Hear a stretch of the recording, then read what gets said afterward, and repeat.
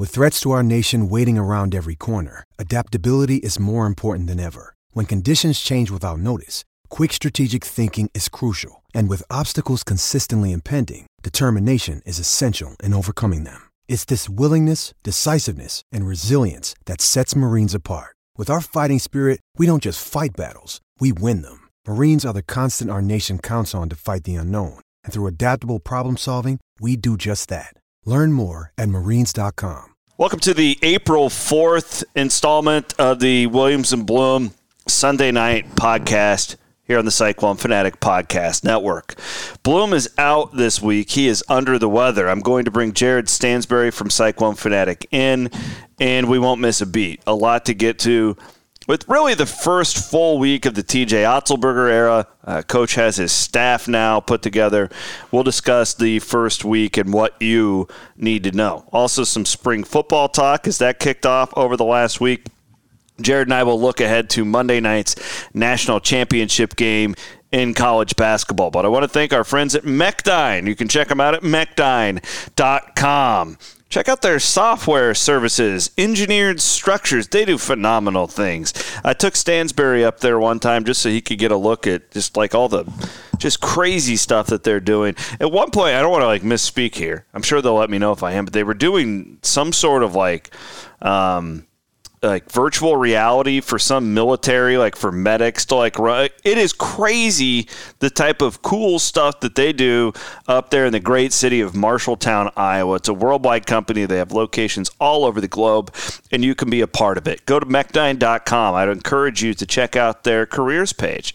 They're always looking for great Iowa Staters. Even if you're not an Iowa Stater, they want good people, good, wholesome Central Iowans. Check it out at mechdyne.com. Today, they're the proud sponsor of the Williams and Blum Sunday night podcast. With that, let's get to Jared Stansberry. We have a lot to get to tonight, but of course, we can't start the Sunday night podcast without a little English.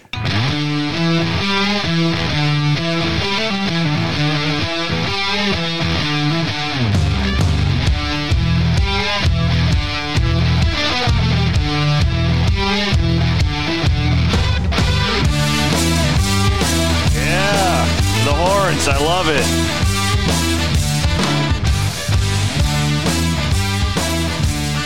All right. First of all, happy Easter.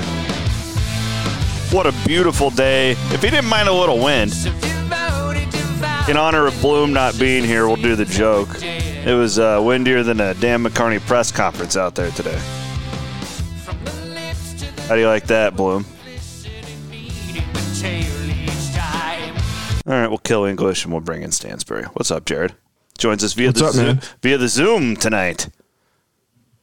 I hear myself echoing. I hope that's not coming through on your end too. It's not coming through here, so that's something going on over at the Stansberry house. As we're recording over Zoom tonight, and what a cool tool that we didn't even really recognize a year ago, and now it's kind of how we run the world. Anyways, Stansberry, we do have a lot to get to, not just saying that the first week of the Otzelberger era, spring football started for Iowa State. Can't wait to the spring game. I saw a bunch of spring games going on. Like Clemson was having theirs and be like, oh, that'd be fun. Does Campbell talk? And nobody talked about that. Like they sent out the media schedule and we didn't see anything. Like they're not going to have one. I think that they're not going to have a spring game until further notice. Just Campbell, coach's decision. Kind of just like assume that they're not going to play one until they tell you that they're going to play one. Probably it's basically like a Trevor Downing knee injury. Yes, it's day to day. The spring game, as we know it, is day to day until Matt Campbell tells us differently. Damn it. Exactly. Okay, we'll start with basketball then, as that's the juicier conversation right now, and we'll get into football. Bloom and I were talking about football. I think it was last week about how it's great, like going into a spring season where you kind of just don't have a lot of question marks, and that's kind of what it feels like. Otzelberger's staff is official. We talked about Kyle Green last week here on the show that we were pretty positive he would be the guy. J.R. Blunt from Colorado State is hired a day after Jared, I got to spend a lot of time up there in the basketball offices earlier this week getting to know those guys. They are all going to come on and do podcasts with me, so that'll be really cool to get them on the record and talk to them about everything that's going on. But all in all, I mean, I really like the staff. It's hard to not like a staff, frankly, until you see what they do. But I see what TJ's doing here. He believes, and he's told me this, he believes that Kyle Green is one of the elite recruiters in the Midwest as far as spotting talent goes and relationships, specifically in the state of Minnesota. That's a great get. And then J.R. Blunt, I mean, I didn't really know anything about him until he was hired, Jared, but if you talk to people around the business, and I've texted a handful of head coaches and assistant coaches across the country. This is a young guy who has a great reputation. I got to spend about an hour with him just talking to him basketball philosophy and recruiting stuff in his office the other day, and I was blown away. He's very charismatic. I really like him. I'm excited about this staff. I think that it's it's exactly what he said he was going to do in his opening press conference. Is just what did he say the other day? We're going to suffocate the Midwest, and everybody freaked out. But it was a good line. And, I mean, if you look at his staff with D-Rob and his Chicago ties, JR and TJ with Wisconsin, and then Kyle Green in Minnesota, it is a very well-connected staff in the Midwest. Yeah, and I think Blunt's got great ties as well in the Chicago area too. Obviously played at Loyola Chicago. I think that he's probably got some guys that he, obviously knows in that area too. So the thing that I like about it the most is that they've proven it. These are guys who have gone and gotten good players. They have helped develop good players, and it's not just like a theoretical thing. Mm-hmm. I think the one thing that we can look back with Steve Prohm's staff is how much of I don't know. There were question marks, I think, from the very beginning that maybe we didn't see, I think that it was always the southeastern focus was always going to be a problem. But then they got, they started they got Tyrese, they got THT, but then just having that, your your ballpark being the Southeast was tough. Yeah, and it's hard to go into somewhere where people don't recognize what Iowa State means and have that register with people, and that where these guys want to recruit, whether that's Milwaukee, Minnesota, which actually I think that adding Kyle Green is as big as anything because of the fact that Iowa State really has not had success in recruiting Minnesota in recent years. I don't even know the last kid that they got out of Minnesota at this point. I don't know that they've ever gotten one in my time that I've been covering the program. So to be able to unlock this metro that's only 3 hours down the road, they've obviously done so well in Milwaukee. They've done well in Chicago.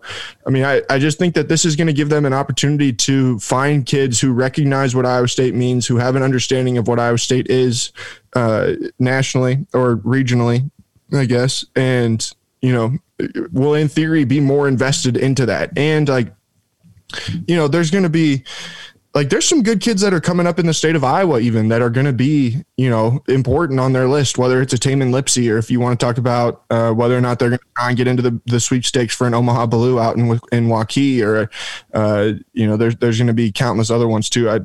Matt Bain has done a fantastic job for the Register of covering the Iowa high school recruiting scene in that area. But there's a lot of really good players coming through. Mm-hmm. And, guys like D-Rob, guys like Kyle Green are going to be huge in being able to build those relationships and land some of those players, where maybe Jake Sullivan wasn't as wrong as we thought that he was in December. I never thought that Jake's what's funny about that, I never thought Jake was wrong. Yeah, no.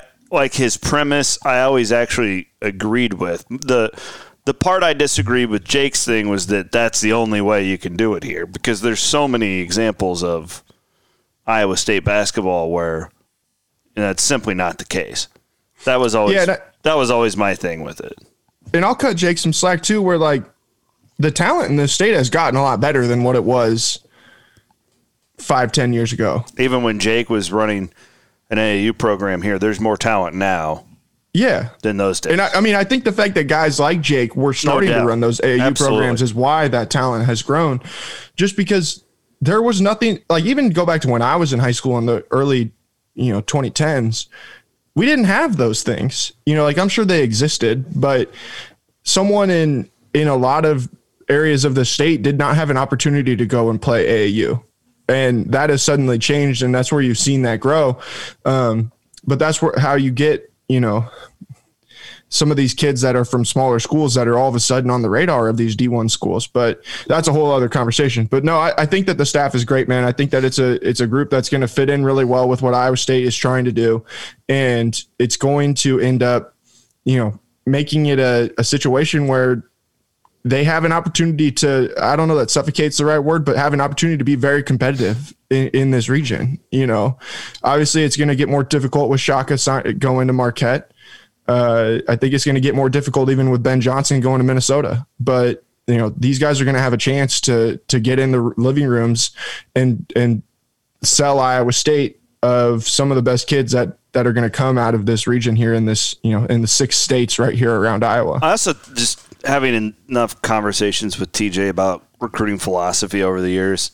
I do think too that he is I know he's very calculated on who he offers. And when I say that is TJ's not the type that's just going to sprinkle offers everywhere. Like when you hear of an Iowa State offer, you're pretty sure that they're a player, right? It's not generally we hope we can get in on this guy. Like he's a very calculated recruiter in that sense. So how do you get Craig Brackens going way back in the day? Well, it's because there's a relationship there that makes you think that you can be a real player there. So I think that's important. And another thing, too, and there are a couple examples of this that came out this week, and I want people to understand the transfer thing's odd. We had a couple of instances last year where guys were saying that they had offers from Iowa State. Well, a lot of these young men are really smart, and even if they just get a phone call, like a single phone call, they'll claim an offer, and they'll tweet it out and stuff like that. You just really have to be careful with offers when it comes to a lot of these transfers because it's really hard to decipher what's real and what's not all the time. Again, and I wrote about this for our premium subscribers because I had some pretty good information.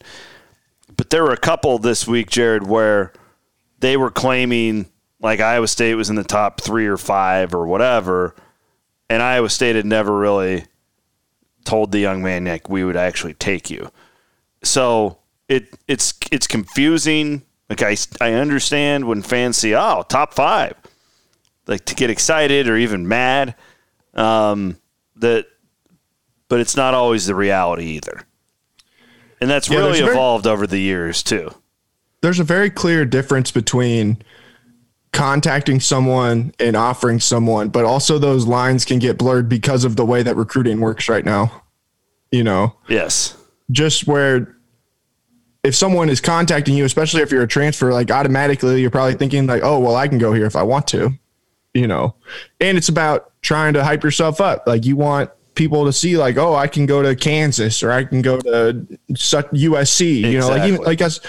I saw Joe Yesufu from Drake earlier this week. He'd been contacted by Nebraska and USC and all these other schools. And I'm like, man, I mean, as good as Joe is, like, I think Joe's a really good player. He obviously had a great season for Drake after Roman Penn got hurt. I have a tough time seeing Joe going through the grind of the Big Ten as a starting 2 guard, or a starting point guard. But I mean, maybe he'll end up at one of those schools. That again, that's a whole other conversation. But it's just this whole deal is weird. It's shady. Like I think people don't realize quite exactly how shady it is sometimes. Well, and I'm not going to get into the specifics here on the podcast. I wrote about this for our premium subscribers. But there was one scenario, I'm a transfer out there right now, where the prospect was being shopped by a current assistant coach from a program in the country, a low major program.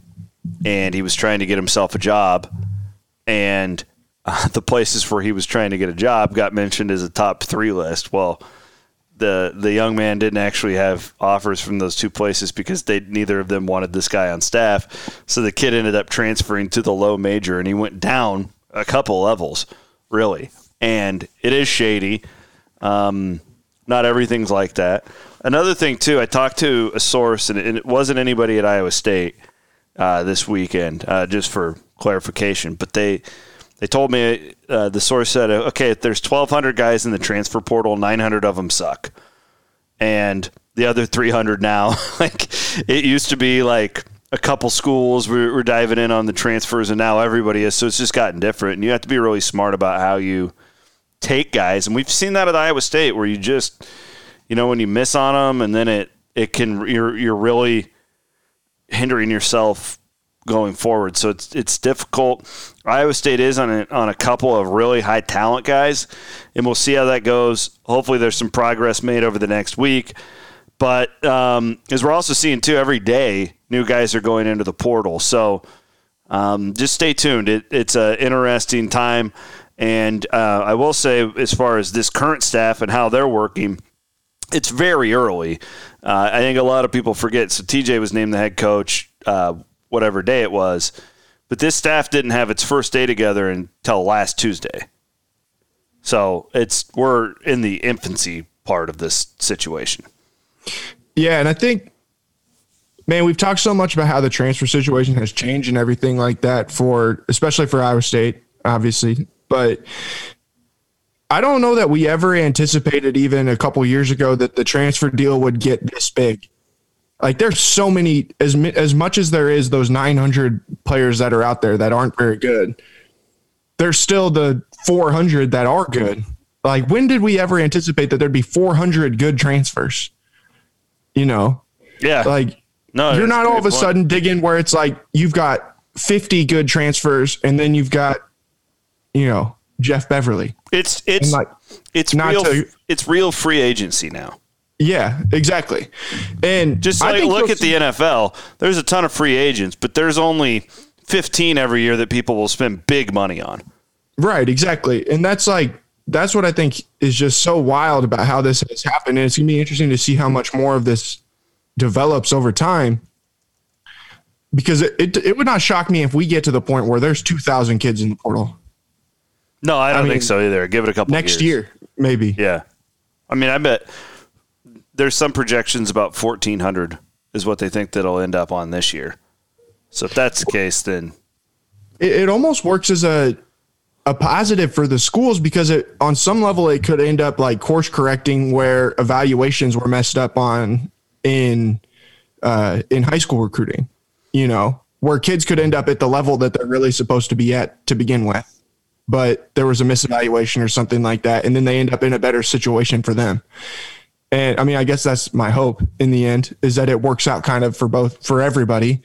But I don't know. It's a weird deal, man. Like, and I don't think that it's near creating the transfer portal and all that kind of stuff. I think brings it much more above board than what it ever was before. And, I think that this staff is going to have an opportunity to do really well in that, because I think that they're going to be really good at developing relationship. And, even if you don't get a kid the first time around, if you have that relationship with someone, then it opens the door for you to get them on the second time around. And it seems like those second time around is going to come around a lot more than it maybe did before. All right. Last basketball piece. Let's talk about the transfer from Denver, Robert Jones. Not the sexiest commitment Iowa State has ever gotten when you look at his numbers. He's a 9-5 guy from the Summit League. After he signed, I called TJ and I said, hey, the fans are giving you all sorts of crap about this guy. And TJ's response was, why? He's a high-energy guy. He's a great fit culturally for what we want to build. He will run the floor. He's 6'10", and he plays really good defense. We don't have a guy like that right now with that type of a motor. And I was like, oh, well, that's a really good way to put it. You have a lot of scholarships to fill. I have no idea, Jared, how good Robert Jones will be as a Cyclone. But I do think that there's something to bringing a big guy in to put. I think I'm on the record now. I've had a lot of faith in this young man since the day he stepped on campus. I think George Condit has a breakout senior season. I think we saw him get into better shape after the COVID stuff and play really well at the end of the year. Xavier Foster, we all know what happened to him, having to have season-ending surgery. I don't think that I can complain about getting a 6'10" guy at the very least to push those two. And that's kind of my take on this. I mean, clearly you're not bringing Robert Jones in to be the next Calvin Cato at Iowa State. But, you know, after talking to TJ, I absolutely see what he's trying to do with this young man. Yeah, and I absolutely agree with what you said about George. I want to say that off the bat because I think he's going to have a huge year. I think a lot changed for that young man in the last month of the season. I think that he really focused a lot on doing the things that he needed to do to be the best version of himself. And it's really cool because I'm proud of that kid, man. He has really worked hard to turn things around, back going in a positive direction. This deal is weird to me, the way that fans have reacted, because it was not that long ago that you just think every time they would recruit a big man, it's a guy that's 6'8", 6'9". Oh my gosh, he's not big enough. Why can't we get some 7-footers? Okay, well now you're gonna have 3, and we're bitching about one of the 3. Yeah, like it's something where it's like, okay, well you got what you wanted. You've got big guys. You've got big guys who are athletic, that can move, that can run the floor, a guy in Xavier Foster who can stretch the floor even, you know, and then all of a sudden now you're like, okay, but we don't want this 6'10" guy. The best case scenario, Jared, is that Robert Jones doesn't have to play that much because Foster and Condit are so damn good. Exactly. That's the best case scenario. And it's a depth play. You know, I don't think they're expecting Robert Jones to come in and be a guy who's going to average 20 and 10. Like there's never been anything that has given us any indication that would be the case. But that doesn't mean that taking a chance on someone to come in and be a guy who can give you 10 minutes off the bench and get you, 5 points and 5 rebounds on a night when George Condit or Xavier Foster gets into foul trouble. There's a lot of value in that. In fouls, even. Yeah. That's what I'm saying. Yeah. And when you all of a sudden now, okay, you only have 2 big men that you really trust that can play that 5 spot. And then you get into a game where you've got a bunch, you're playing West Virginia and they're throwing just guy after guy at you. And, George Condit picks up 3 fouls right early in the game or something like that. You could put Robert Jones out there and you can trust him to not be incompetent, I guess would be the best way to put it. And you're not all of a sudden going from where you have 2 6'10" guys on your front line, 6'10" or 7-foot guys on your front line, to all of a sudden you have to put in a 6'6" guy or 6'5" guy to guard the 5. I don't know. And I would also put a no-brainer to me. TJ's contacts in the Summit League too. He's not just going to blindly take this kid. TJ coached in the Summit League for 3 seasons.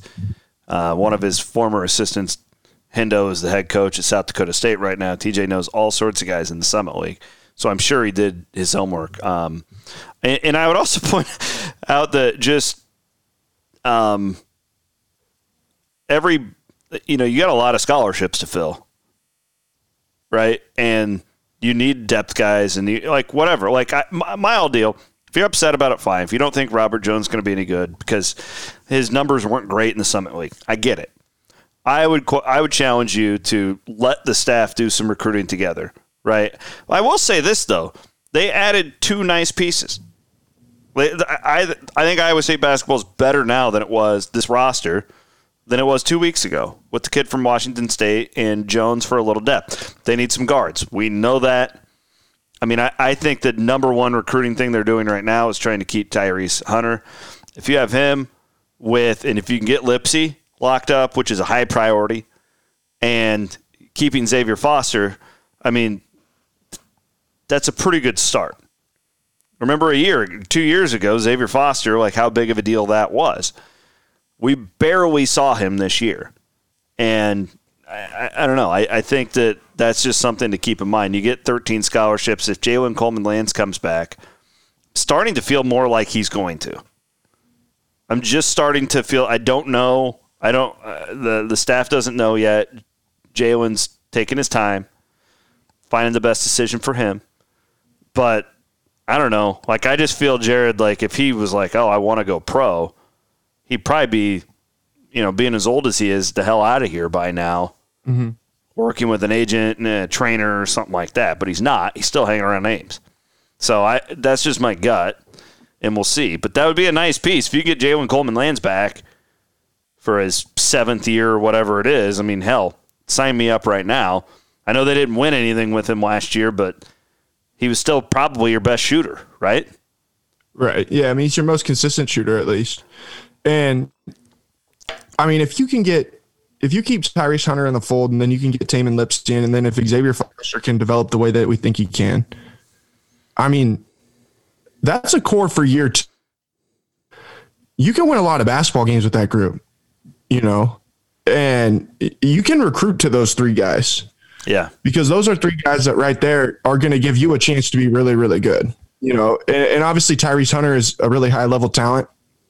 Maybe he'll come in and just be an absolute freak and be way better than what the current projections have him being, and he'll go pro or something like that. But even if you bring in Tamin Lipps, like, I think that kid is way underrated right now. His rating suffered immensely from his injury, and people are going to find out on the national scale here during this offseason how dang good that kid is, because he is really, really good.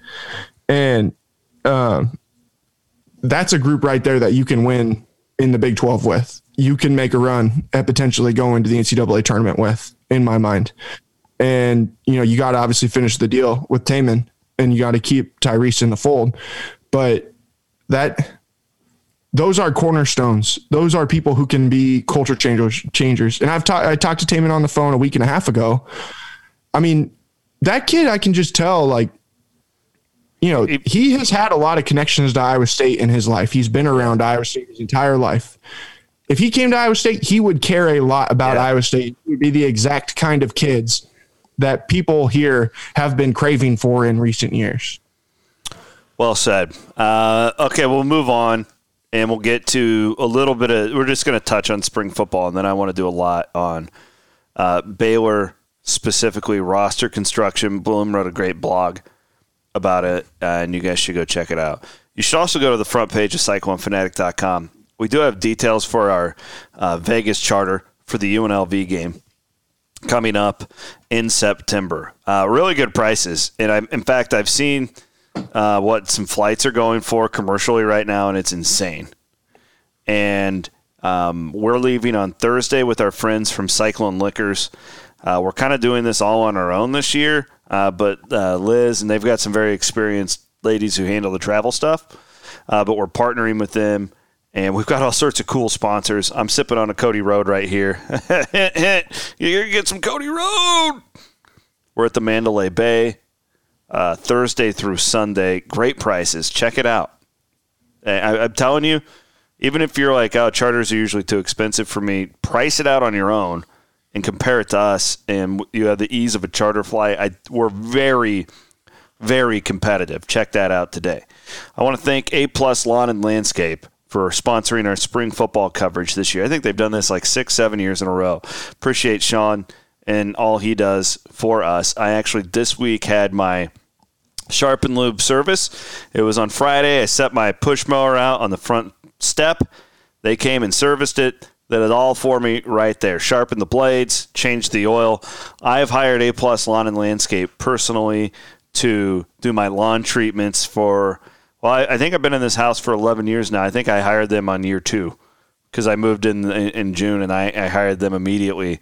APlusLawn.com, a great locally owned company. Sean Edwards is a great friend, and really so much that I've used them personally for over 10 years. Also, new sponsor to the Williams and Blum Sunday night podcast, but certainly no stranger to anybody who has listened to Cyclone Fanatic podcast or been on our website for years. It's the Iowa Clinic and the Iowa Clinic Men's Center. True story here, Jared. And this actually reminded me of the Iowa Clinic today. So we were up in Laurelville, teeny tiny small town just south of Fort Dodge. I have some in-laws up there. Have you ever seen one of these hoverboards that the kids do? Yes. You know what I'm talking about? I do, yeah. I absolutely ate it. Oh, I believe it. Oh my God. The left side of my body, I think what I did, so I all my weight was caught with my left arm, which is I'm lucky it didn't just snap in half because I'm a big boy these days. COVID has not been good to me. Anyways, I think I pinched a nerve because I was jolting trying to save myself as I was eating it on this hoverboard. My sweet little niece Kaylee has this hoverboard. And I thought while I was lying there on the concrete trying to come to, I was thinking, my friend Dr. Nicholson at the Iowa Clinic and the Iowa Clinic Men's Center would be like, hey, you got to think about your family, man. You don't want your little kid. You don't want to have to go to the emergency room tonight. Quit doing dumb crap like that. Be a man and go to the doctor. Get your physicals. The yearly physical. Have you gotten your annual physical yet? I do mine every August because I want to be locked and ready for football season. It's easy for me to remember. Last thing to check off the list. I go to Dr. Nicholson there in Ankeny. They've got the beautiful urgent care center now in Ankeny, always the big dog down there in West Des Moines. Go to iowaclinic.com. Check out their physicians and providers. We're a little late now if you wanted to do it, because vasectomy season's a little bit late. I always encourage people to do the little snip in March. But maybe you're a big baseball fan. Maybe you do that for a NASCAR weekend. You can always check them out. iowaclinic.com. They've been sponsoring us for a really, really long time. And we're starting to develop that type of a relationship with Jared. So I emailed Jeff Wood, the owner of Gravitate Co-working. Would you like an office down on Locust Avenue? I would love one. That would be fantastic. Because I asked him, I was like, okay, if I do this, I can't do this without J-Rock, is what I told him. And he said, yeah. We got. Did you say it exactly like that? Yeah, I said, I got to have J-Rock. I got to have room for J-Rock next to me. He's like, oh, yeah, we got room for J-Rock. I just wanted to check. Okay, down on the Locust Avenue. Go to gravitatecoworking.com. Maybe you've got a coworker. Maybe you want to go in together. Maybe you're one of those. So many companies worldwide right now. You're not going back to the office, folks. They're cutting their lease. They're trying to save money. I bet you if you go to your boss and say, hey, now that you're going to make me work from home, that's great, but I'd like a place to just go for my mental health and just get out of my house. Call gravitatecoworking.com. Go check them out. I'm serious. They've got Jefferson, Uptown, or Midtown, downtown, and in the Cedar Falls area. Check them out today. With that, we're going to do a little music as we come back in here to the second part of the program.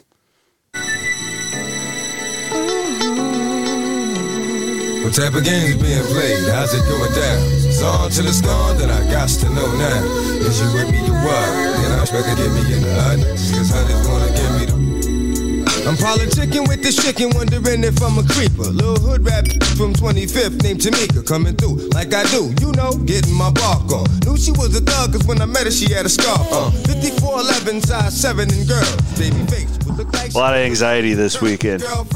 Remember me from way back? I realize that 80% of the audience doesn't care, but your host does. One of my all-time favorite artists, doesn't matter the genre. People think I'm joking when I say DMX is perhaps the greatest rapper of all time. I'm not. I love him that much. I know his entire catalog. For this kid in Southwest Iowa, I was immersed with this growly voice, a guy who wanted to do it different. Listen to these vibes.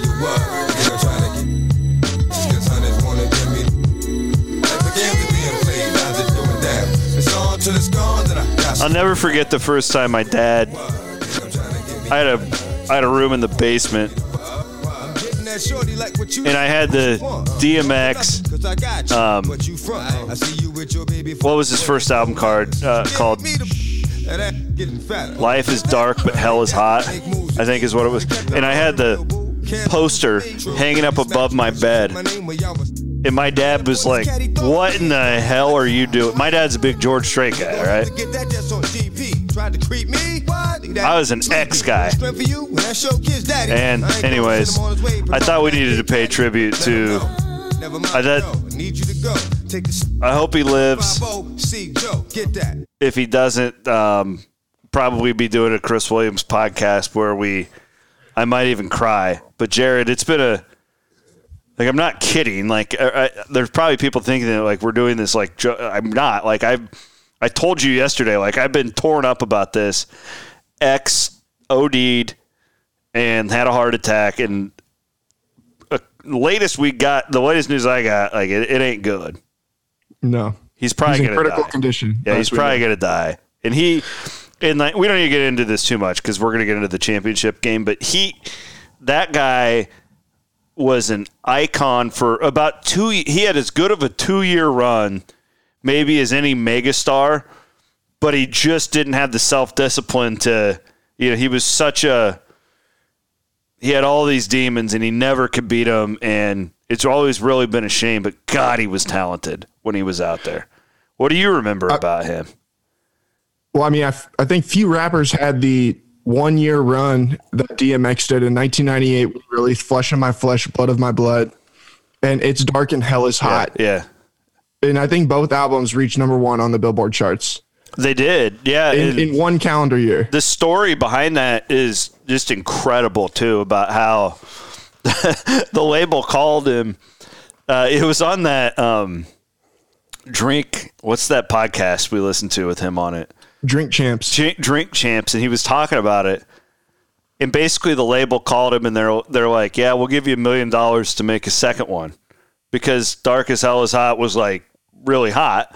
Well, Flesh of My Flesh was really hot. Yeah, yeah. And he was like, give me $2 million. And they're like, okay. And then he just cranked it out, and it goes #1. Yeah. Like, the guy was just so hot at that time. And it was right when, like, TRL and MTV was at its height. And he just was so different than anything that we had seen. And people know that I love country music. I was as big of a country music fan as I am. Like, at that time, I was a bigger hip hop fan. And X just was a guy who, I like people, you know me, I just like people who do things differently. You know what I mean? Mm-hmm. And he was just always that. So it's a really sad deal. And he's probably going to die. I hope he doesn't, obviously. But I thought Jared and I are such big fans of him. We actually got to go see him a couple years ago on the east side of Des Moines. And it was became a close personal friend of the entire website. Man, it was so cool. And I still feel bad for you. Jared was going to the restroom at a bar, and we were getting ready to bounce. And I was standing outside, and DMX just walked right by me. And I asked him for a picture, and I shook his hand, and Jared comes back out like 3 minutes later. I'm like, dude, you're never even going to believe it. And I showed him the picture of me and DMX. And I thought you were going to cry. Like, you were like mad. I mean, at least we got to go to his after party. We did. We after partied with DMX for hours. Dude, it was the first the first rap album I ever owned, because I was growing up when like TRL was really hitting its peak. Yeah. You know, I mean, maybe not its peak. It was kind of on the downside. Carson Daly, or was he already gone? Who? Carson Daly. He was like the original host of TRL, I believe. I'm thinking that he was probably already gone. Yeah, he was probably already doing his own thing. Yeah. Yeah. No, but the Grand Champ, an edited version of the Grand Champ album, was the first rap album I ever owned. Rap to this day, my favorite genre. And that was when we got the all-time classic, one of the greatest rap records of all time, Where the Hood At. And I saw it on TRL on MTV when I was in the 3rd or 4th grade, and my life was never the same from then on. Yeah. Because of DMX. That and he was really at that time, we got to change the subject because people are getting annoyed. But he was really creating like radio jams at that point too. Like he was creating them to bounce to, you know, because I grew up on X when he was really messed up. Like he was coming from a really dark spot when I started listening to him, and I don't know. He never sold out like Ja did, though. No, he didn't. That's the one major positive. But at the end of the day, it's why he faded though, because he didn't sell out. You know, right? Like he stayed true to and he is a man with some demons. There's a great day though. Prayers up to close personal friend Earl Simmons. Earl we hope Simmons, that man, turns the corner. If you're interested in this, Jared, did you ever watch the 5-part documentary on the Rough Riders? Did you ever watch that on BET? I haven't yet, man. It's on my DVR. I need to watch it. Go watch it now. Yeah, I'll do the rest of the podcast. It's so good, and it really paints a picture. I mean, this is a guy, abused physically and sexually as a child, no dad. Like, I mean, it's easy to be like, hey, he shouldn't have OD'd. I get it, but like, you just got to put yourself in other people's shoes. The guy was brilliant there for a 2-3 year span and sold as many records as anybody and just couldn't sustain it. So obviously you can tell how big of a fan I am of the man. I'm equally as big of a fan of Scott Drew. And he's got Baylor playing for a national championship coming up tomorrow night. And I couldn't be happier about this. First of all, Jared, just as basketball fans, this is the game we all deserve. I was going to be so pissed if UCLA beat the Zags on Saturday night. I have no problem with seeing a big upset. Big upsets are fun. I don't want it this year. I didn't want Baylor and my man Scott Drew to beat an 11 seed to win the championship. I want Zags, Baylor. They've been the best two teams all season long. And this is what we all deserve. It's been a bitch of a year. How fired up are you for this game? Dude, I'd say I woke up this morning ready. Honestly, the second that the game last night got over, I was ready. I have been waiting for this game for so long, and we thought we were going to get it in December. Obviously, it didn't work out. But, man, these have been the two best teams since August. Like, we've known for all of this time that these were going to be the two best basketball teams in America. And to finally get this game is going to be so awesome. And I'm confident that is going to be just an absolutely fantastic basketball game because they're both playing so well right now. And, man, real quick, though, shout out to UCLA, dude. Yeah. Because that team, what they have done in the last couple of weeks is phenomenal. And Mick Cronin, that man better be getting a raise. I know that they just lost their Under Armour deal, but whatever deal they sign next, they need to give a big chunk of the money to Mick Cronin because that guy has definitely earned his money. But this matchup is going to be so much fun because I think that the guards that Baylor has right now, between the way Davion Mitchell is playing, who, if Baylor wins this tournament, in my mind, that's the most outstanding player of the whole thing. He has been phenomenal.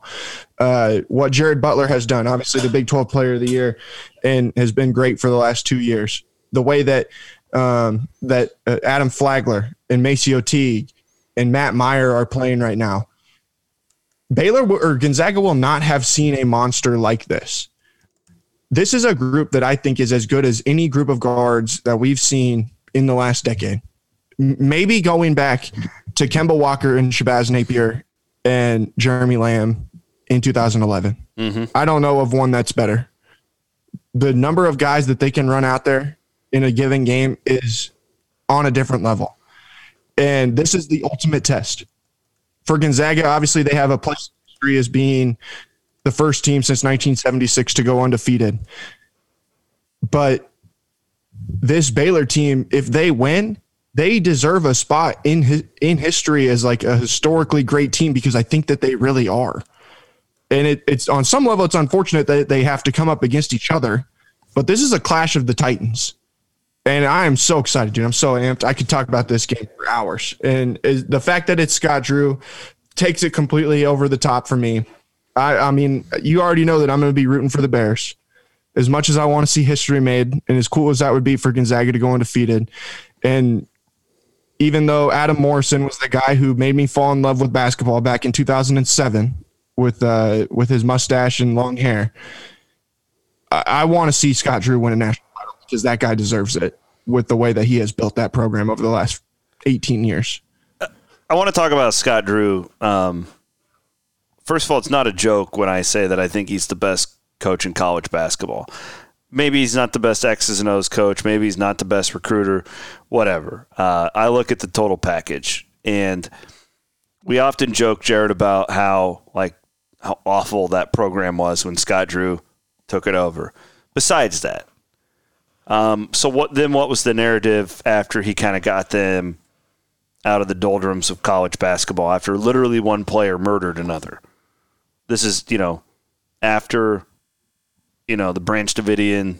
Do you think it's easy to recruit to Waco after that? It's not. I know that he didn't have a great ending to his career.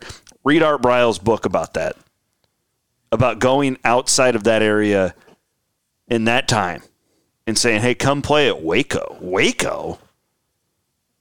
Branch, it's a real thing, okay? We're a little bit past it now, but I think a lot of casual Americans, if you say Waco, boom, that's what they think of. And I get it. So let's move the narrative past. So Drew, he's the guy that calls all the timeouts. He's the guy who gets, he was a known cheater, right? And whatever, maybe he did. I don't know. He had the Perry Ellises of the world, right? And they're not Perry Ellis. Jones. Perry Jones. Perry Ellis was the Jayhawk who played for 9 years. Yeah. He's getting all these one and dones, and they're always underperforming. They always underperform. They're not well coached.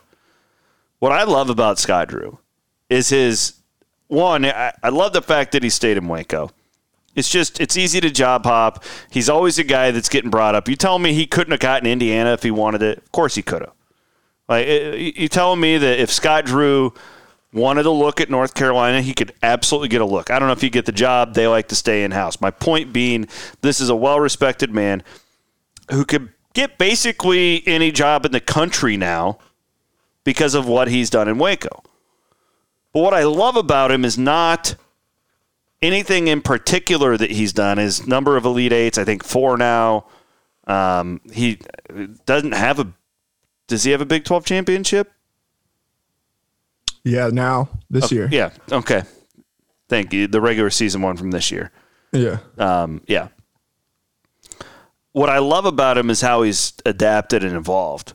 And when it comes to roster building, who I think the 2 best roster builders are right now in college basketball? Not surprising. It's Mark Few and it's Scott Drew. About how Few's the best. Because every year it's so consistent. If you watch what he does with his mix of high school guys, transfer guys, grad transfers, it's brilliant. There's a blueprint. I think you're going to start seeing Calipari and the Kentuckys and Dukes. The one and dones are less and less appealing. Not that they're not talented. Of course you want them if you can get them. But you've got to have the core around them. And what I've seen Drew do now, I think Fran McCaffrey lucked into it. At Iowa, I don't think anybody thought Luka Garza would turn into a 2-year Wooden Award winner when he was a freshman at Iowa. Nobody thought that. But Fran had enough good college players, good college players, but not good enough to be NBA guys, stick around for 4 or 5 years. Drew, I believe, is building this. I think that he is particularly recruiting 50 to 150 ranked guys now instead of the Perry Ellises and, really ball-heavy type guys. He's getting certain body type dudes.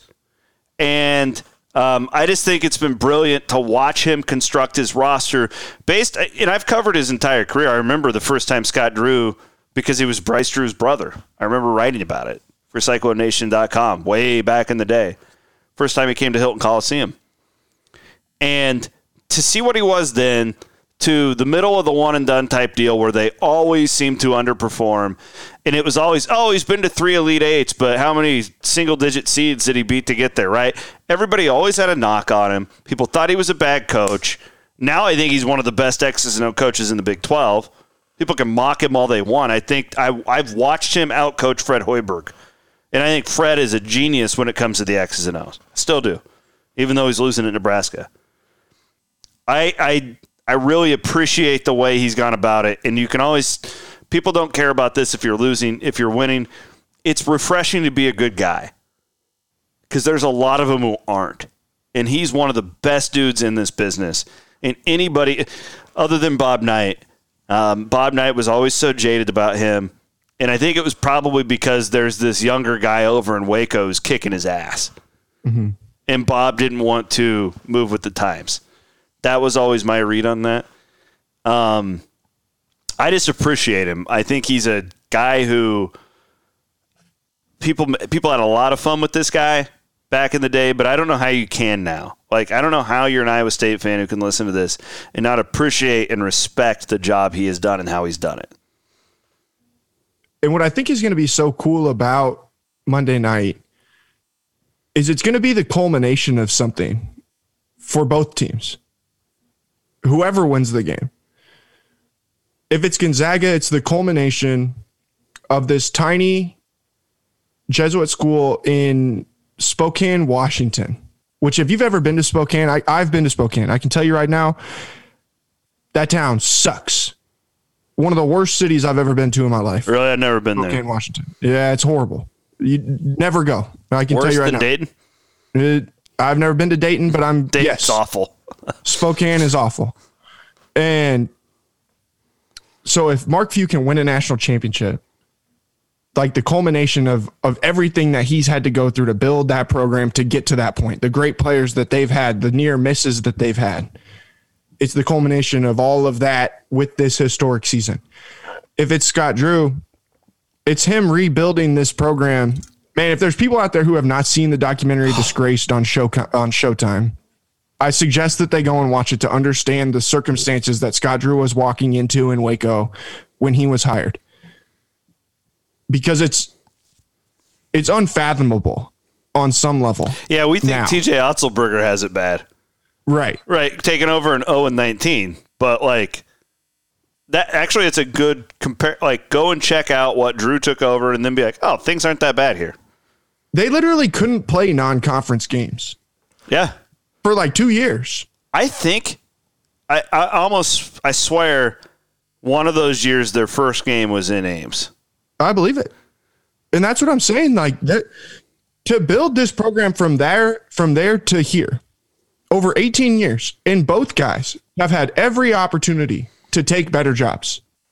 Mark Few could have been the coach at any school in the country if he wanted to. Same thing. If he wants North Carolina, you think they're not taking that call? Absolutely. Scott Drew could be the coach at any program in the country. And yet they decided to stay and they decided to build this. In Waco and Spokane. In Waco and Spokane, and they built it the hard way. Yeah. They didn't take the shortcuts. I mean, I guess Scott Drew maybe tried. Yeah, but he evolved from it.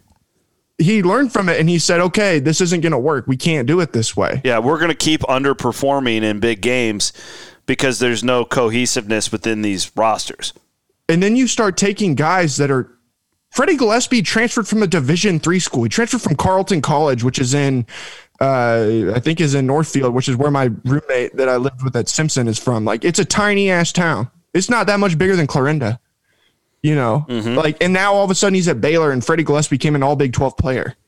Like, he started to take chances on people and knowing that they fit the way he wanted to play and they fit the system that he wanted to play. And you're seeing what this is now. And man, I got to give a lot of respect to the kids that are on that roster because like a guy like Adam Flagler, a guy like Maceo Teague, they could be the best player on hundreds of teams in the country right now. And yet they stayed in Waco to be the fourth best player, to be the fifth best guard on a team committed to winning a national championship. And you don't see that very often in college basketball in 2021, where these guys got older. And even though they transferred to this place, they thought they were going to be the star or something like that. They accepted this role as being a guy who comes off the bench. Not Teague, but Flagler in this scenario, or Matt Meyer in this scenario, that comes off the bench and comes in and does their absolute best and plays their role to the absolute best of their ability because they know that they can help the team win. And I have mad respect for that. I have mad respect for the way that both of these guys have built their programs over the years, and that's what's going to make it so cool. Someone's going to make history on Monday night. I remember, like, Gonzaga to me growing up, and you would have been really little. But I remember, like, when they were, like, the crazy 12 seed that was pulling off the upset. Beat Florida. Yeah, you know, like, kind of like Creighton, too, but Creighton hasn't taken the steps that Gonzaga has. But I remember back then, living in Southwest Iowa, Creighton basketball is a huge deal. And Dana Altman, and they'd win a 12-5 game, and they're like the Cinderella. And I remember that Gonzaga, and to see where it's come from and where they're at, and there's no flukes about either one of these teams. These are the two guys who, okay, what are they losing? A lot. Will they be there next year? Yeah. Because it's a culture. And I'm not saying he's going to be there, but that's the type of thing that TJ wants to build. Again, he may be a colossal failure and get fired in 3 years. I don't know. But I know enough. I've been with this guy since day one in the bunker. I know the type of guy he is and what he's trying to build. That's the type of program he wants to build, where TJ's mentor is Tony Bennett. Great example. They're sure they'll have a down year every now, but they're always going to be in the mix because it's all about the culture. It's all about the type of guys. A little bit like Campbell, right? That's what you strive to be. TJ has a long way to go, but that's why it's I know what its goal is. So when you tell me and you describe a guy like Robert Jones, it's okay, I can see it. And when you talk about Gillespie being a D3 guy, okay. So, you got to go with your gut at some point. And Drew I'm just a great admirer of him. I hope they win, but I like the Zags too. I like Mark Few. I can't say a bad word about him. The point spread is 4.5. I've already bet Baylor just because I think this is a close game. I'm pissed at myself. If you would have bet this on Saturday morning, you could have got it at 6. With the alternative lines. I should have just done it. I don't know why I was waiting around. I had such a busy weekend. I just didn't think to do it. Thanks to everybody who contributed to the St. Baldrick's, too. By the way, we raised close to $7,000 is what we raised this year. Next year will be year number 10. I'm hoping we'll cross $50,000 raised in that 10 years. So thank you to all of you for your generosity. But yeah, I bet Baylor at 4.5. I wish I would have taken to the 6. I would have been really confident at the 6. I think they could win the game. I think it's a toss-up. Jared, you said a week ago you thought Baylor would win. Do you still think that? I do. I think that they will. Okay. I feel even more strongly about that after the way that Saturday played out, which that game last night, instant classic. It might have been the best basketball game I've ever watched in my life. It's up there with Game 7 of the 2015 NBA Finals. With the LeBron and game I've ever watched. The Warriors. Yeah. When LeBron had the block to win. Best one I think I've ever been to in person. There's been some damn good Kansas-Iowa State games in Sprint Center. But that'd be a fun summer pod for us. Keep that in mind. The last thing I want to say, and this is about Mark Few, I think people forget how big of a deal Adam Morrison was in 2007. It would have been really easy for him to ride the wave of what that was and go somewhere else and do something different and coach a different program or whatever. He could have had any job like we mentioned in the country. Instead, he stayed there. And you had this guy who was a generational talent, one of the best that we've ever seen in this century in college basketball, and has continued to just keep pounding the rock, keep sawing wood, to take a Mark Mangino slogan. And to see them here now, it's so cool. That's what makes this so fun. It's not Duke. It's not Kentucky. It's not North Carolina. Yeah, it's great. These are just two schools in the middle of nowhere that love basketball. And that's what gets me so excited, man. I'm jacked up. I'm going to be locked in. And I hope that it's a great game. I think that it will be. Just an open invite if you want to come watch it on the big screen. Let's do it. I'll be there. You're always welcome in the you're talking to a fully vaccinated 36-year-old man here. Sick brag, bro. Fully vaccinated with antibodies. That's 100% right there. That's basically 100%. We're at our Easter deal today, and my in-laws, they have one of their vaccines, and I was like, hey, I'm the safest dude on the planet. Y'all don't get a distance from me. I was like, how many Busch Lights did Justin pound back today? Oh, jeez. 12 at least. But I told my mother-in-law, seems I was like on the low I side. could cough in your face and you'd be safe. But anyways, thanks for listening, guys. We do appreciate it. Jared, God, you come so far on all this, so good job. Appreciate you as always. Hopefully Blum will be back next week. He was just not feeling well, and I was like, dude, don't push it. We'll bring Stansbury in. And I think it was a good podcast. So with that, let's fire up some English, and we'll get out of here. We're going to have good pods coming up in the month of April.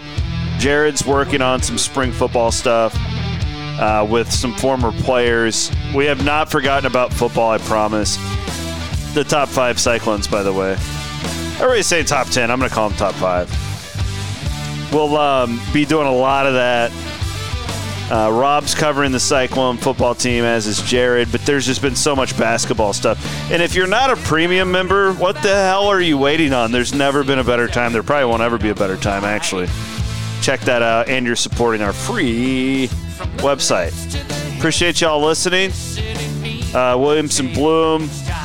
Nice assist from Stans here on your Sunday on the Cyclone Fanatic Podcast Network.